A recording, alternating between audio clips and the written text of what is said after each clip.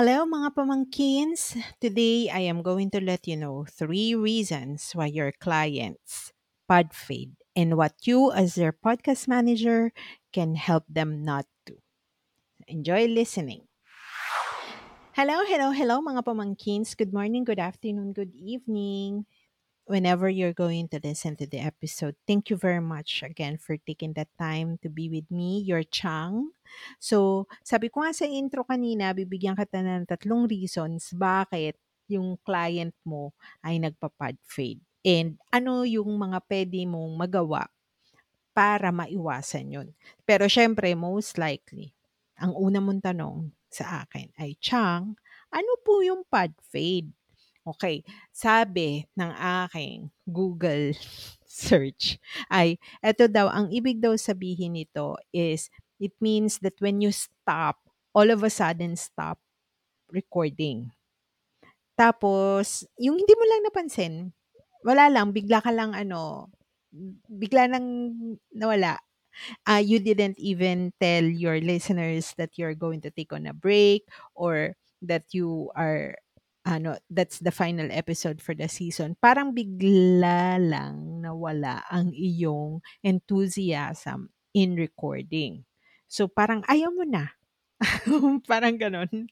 So parang eto, pinakamagandang term is ghosting. 'Pag ginosting ka ng iyong mga ng dini-date mo ganyan, ng crush mo ganyan. So yun, parang ginosting mo na lang bigla all of a sudden yung effort mo to produce a podcast episode.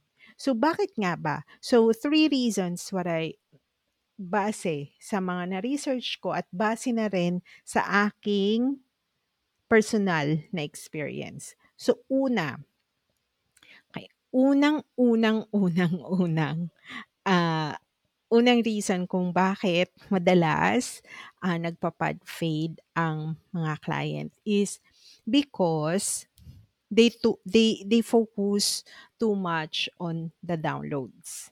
So on all of the growth episode na nagawa ko, not really growth episode, I'm sorry, growth discovery call with a prospect. Ito yung laging isang tanong. Eloy, ah, paano ko ba makikita kung ilan yung downloads ko in a month? Ano ba yung pinakamataas kong download na episode, na downloaded episode? So, ito yung madalas na tinatanong talaga. So, ngayon, syempre, if you were focused, if your client is too focused on the downloads, ang nangyayari nito is kapag hindi niya nakikitang pataas yung trajectory or walang pagbabago sa downloads, panghihinaan niya ng loob.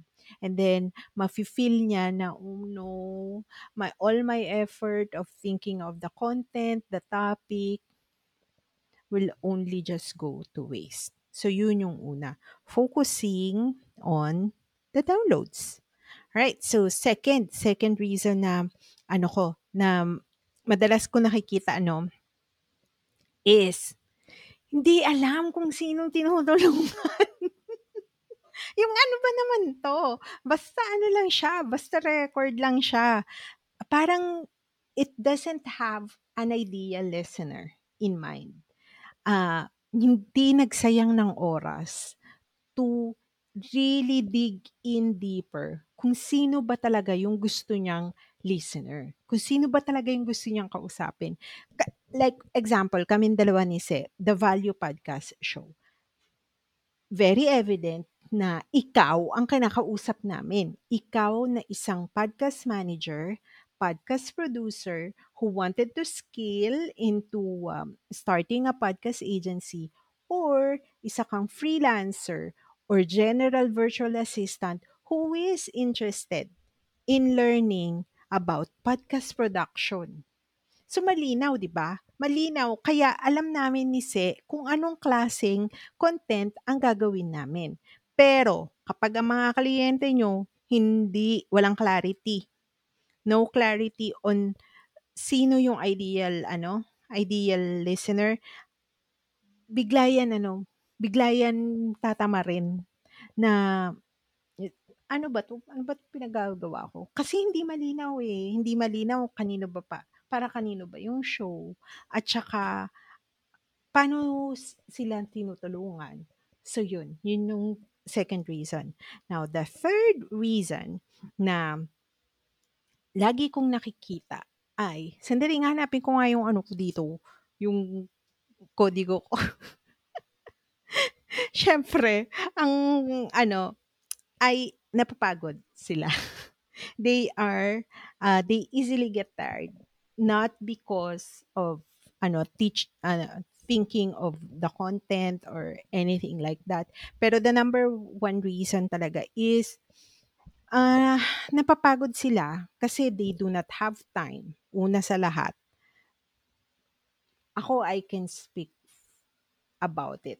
Kasi sa The Value Podcast Show, meron din kaming panahon na bigla kaming nawalan ng time talaga na mag-record. Kasi dati, we make it a point na sana dalawa kami. Pero we decided na if it's much easier to just record individually, sige na. Basta lang meron tayong mailabas. Kasi meron kami talagang ideal na taong tinutulungan. So, yun yung pangatlo. They get tired kasi nga wala na silang time eh. Wala na silang time for their loved ones, for their business, and also for doing the post-production. Siyempre, malay mo meron pang mga major life event changes ang nangyayari sa mga client natin. So, ayun.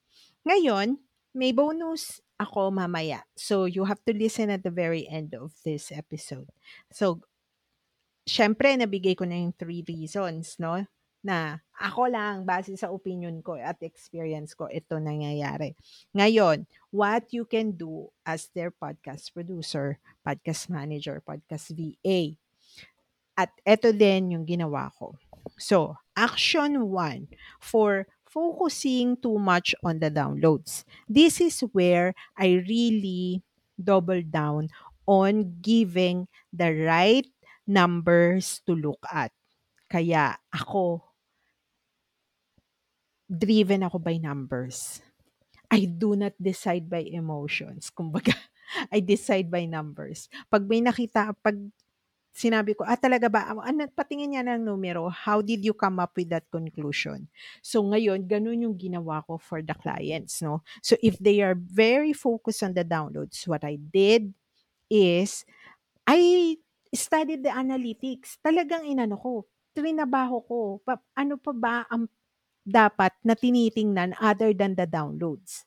So, kaya inalam ko yung stick rate, yung consumption rate, yung engagement rate. That's why I nerd out sa mga ganong numero. Kasi para ma-explain ko kay client na this is more than the downloads. At ito ang pwede natin gawin para naman makita natin at matrack talaga kung meron traction doon, di ba? And then, so sa action 2 yung dun sa sinabi ko na hindi malinaw kung sino yung hini-help nila. Parang, i- yung ano lang, parang ano ba 'to, nagbato ka ng spaghetti sa wall and then you pray that it will stick to the wall or kaya yung spray and pray na content, gano'n. So, siyempre, ang puwede mo nang gawin nito sa reason number 2 if they really do not have a clarity is you help them find that clarity. Una sa lahat, you ask them, "Ano, can you give me a topic that you can talk about?" Yung wala, as in pagkagising mo, hindi ka na mag-iisip kung anong anong sasabihin mo. Pero 'pag yung topic na yun, you can talk about it for 15 minutes. And then pagkatapos nun, tatanungin mo siya, "Bakit importante ito para sa'yo? Sa tingin mo ba merong taong nangangailangan ng ganitong tulong?" At tsaka tatanong mo na nga sa kanya na, "Para kanino ba talaga 'tong show na 'to? At paano natin matutulungan yung mga taong naiisip mong tulungan?" So, as a podcast manager, tutulungan mo siya mag-research, tutulungan mo siyang mag-come up with the listener avatar, and then tutulungan mo din siyang mahanap yung podcast market fit para nang sa gayon, hindi siya mag-pod fade. And then reason number three is because they are tired and they do not wanted to continue. So, syempre, as a podcast manager, eto na yung ang una mong reresolbahan ay yung time. So, as much as possible, lahat ng repeatable task, yung mga menial task na maliliit na task na pwede mong kuhain sa kanya para ang pag-focusan lang niya ay pag-record ng content, kunin mo na lahat. Yun. Isa-isa mong kunin sa kanya. Example, kung nagtatagal siya sa pag-iisip ng content, di tulungan mo na sa gawa gawa kayo ng schedule for a brainstorming session, gano'n. So, yun yung mga, puwede mong gawin if you see these three reasons na parang nakikita mo na yung symptoms, papunta na dito sa three reasons na 'to. Now may bonus akong ikukuwento sa inyo. Um I am following Eric Su sa Leveling Up. Yung ano siya, ka-partner din siya ni Neil Patel. Ano nga, parang naaalala ko nga si Se at saka ako kay Neil Patel tsaka kay Eric Su. So ito ang sabi ni Eric Su. The reason kung bakit underutilized ang podcast as a marketing tool is because mabagal. Mabagal ang result nito eh. Unlike kung mag-ads. 'Di ba 'pag nag-ads, meron ka kaagad makukuhang mga leads, sales, ganyan. Or 'di kaya, yung mga social media, 'di ba?